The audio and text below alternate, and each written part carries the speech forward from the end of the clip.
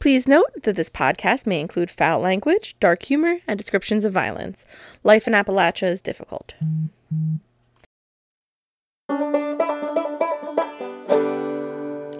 Okay, Rusty.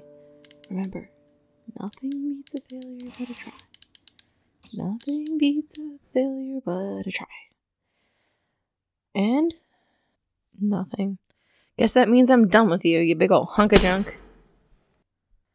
I guess I could always try Morgantown. They have probably a library. Alright, buddy, let's... Oh, wait! You're spinning! Oh, okay. Alright. Okay, Rusty, we planned for this. Where are your notes? Where are your notes? Okay. Here we go. Hi, listener.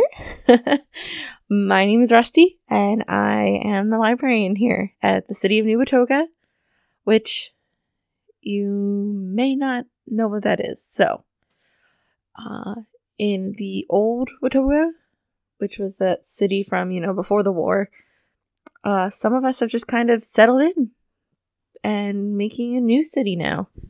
The City of New Watoga. Right now, I am holed up in the library here in the high school. I've taken out probably most of the ghouls. I don't know. They're really rough this time of year. So I'm going to say that there's probably some out there, gnashing away at whatever might happen to walk by. So I'm going to talk pretty quickly now that I know this works. I was not expecting this.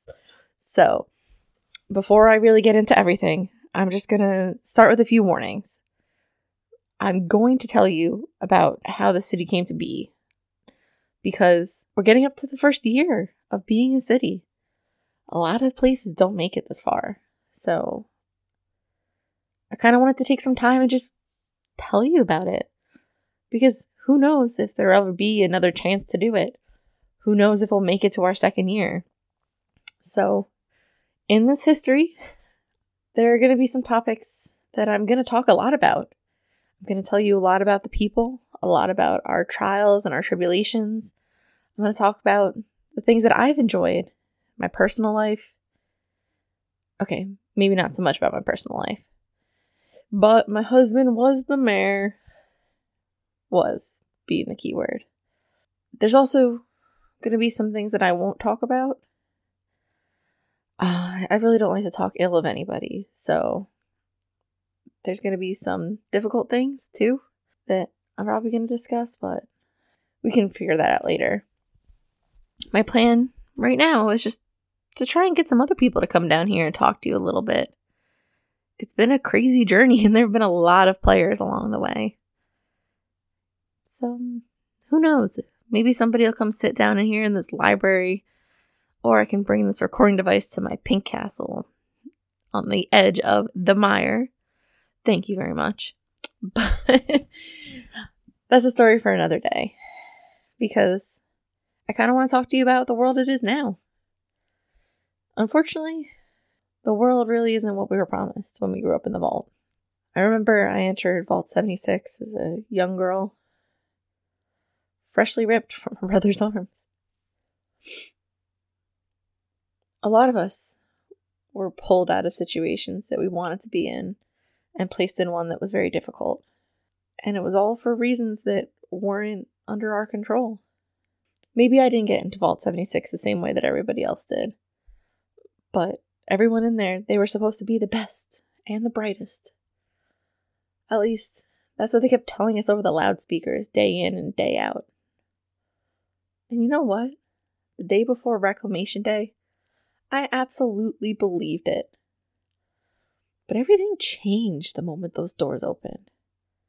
From what I've seen over this past year has made it so obvious that if you give people some kind of great power, they're going to use that for whatever they want.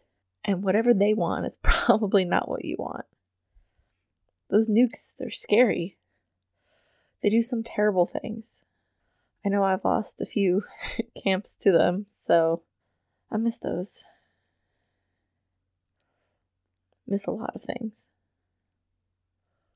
What I like to do now is actually play you an excerpt from my husband's holotape series, Fear and Loathing in West Virginia, as he called it. This holotape itself was recorded from just before the founding of the city, and it might give you a little bit of insight into what happened in the city before the war and what we were planning on doing with it in our next rendition. My father hated Watoga. My father was a man of government and hated the idea of an automated city. He wasn't against automation generally, or in any other context, because he didn't care whose jobs were lost until it was his job on the line. Who needs a senator when a robot could do it? Sometime after 2042, the city was established, but the serious investors came later. Atomic Mining Services, Robco, plus big bucks from the federal government. The city itself was very large, very tall too. The municipal buildings, the medical building, the transit building, all very tall. Down below, the underground parking garage was fabled to be massive. But we couldn't quite find a way in yet. The political system of the city was meant to be futuristic too. Mayors got to be dictators, and the city's robots got to run it all for them. Watoga could be dangerous, but it was mostly harmless. Most mayors didn't have the inspiration to take it too far.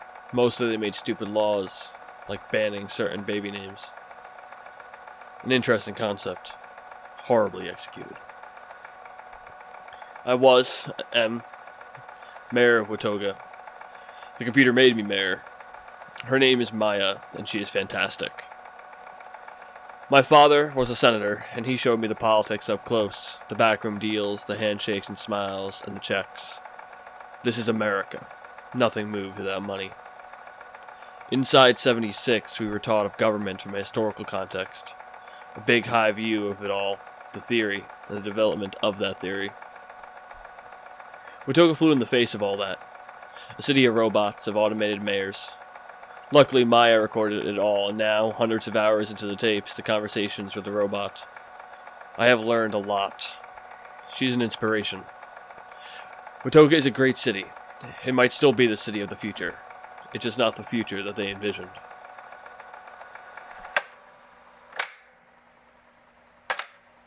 My husband was a talker. Is a talker. But what he says about Watoga is important because I think it's part of why we settled there. Back in the day, before the war, this was the city of the future. And look what they did to it. The former residents made some petty laws to control everything, and they changed anything they wanted at their whim. They enforced some kind of social elite and suppressed everyone who didn't agree with them or meet their high standards or their levels of wealth. I mean, the automation seemed like a great idea, but that bizarre method of selecting the mayor is exactly what allowed everything to go so far off the rails. They pushed the limit of what could have been a bright future, and it collapsed on them. Because they pushed too hard. I'm not saying they deserve to be slaughtered, but I also didn't shed a tear when I learned of their fate. We knew we could do better than them. We knew we could give this city a second chance, and maybe this city could be a second chance for us. Now, to achieve this, we had to stick by 3 ideals. The first one, which was important to my husband, was that we wanted a true democracy. He wanted everybody to have a say. All of the citizens would be able to make some kind of decision in their government. That would make everything fair. And we would try to prevent the abuses of power that everybody used to have before. Also, it was important that our city was inclusive. We wanted everybody to be welcome. I don't care who you were. I don't care what you did, where you came from. You could take shelter here. As long as you weren't planning on attacking us or infiltrating us or destroying us, as long as you were actually just a good person, you were welcome. And lastly, we just wanted opportunity. Everybody who came to the city was supposed to find some kind of value. Needed something? Someone will help you find a vendor. Needed help trying to complete those quests that the overseer, robots, and or people in the past gave you? Someone was there to help. Wanted to be who you were? Without fear of rebuttal? You were in the right place. If we could follow those 3 things, we knew we'd have something you couldn't find elsewhere in Appalachia. However, in the wake of our emergence into the world, we weren't the only government to exist. But We did believe ourselves to be a government of and for the people. There were other groups who were founded on different ideals. They weren't worse, they weren't better, they were just different. And they thought we'd be crushed because we flew a little too close to the sun. But you can't crush the future. Look at me going on about all those things. That'll be a story for another day. Today, I'm here to tell you that we have done our best over the last year. Are we perfect people? Of course not. There have been some mistakes made. Oh boy, there have been some mistakes made. There are always going to be growing pains, though. Some of us may have said things or made decisions that upset others. Maybe those decisions in the moment felt fair and made sense.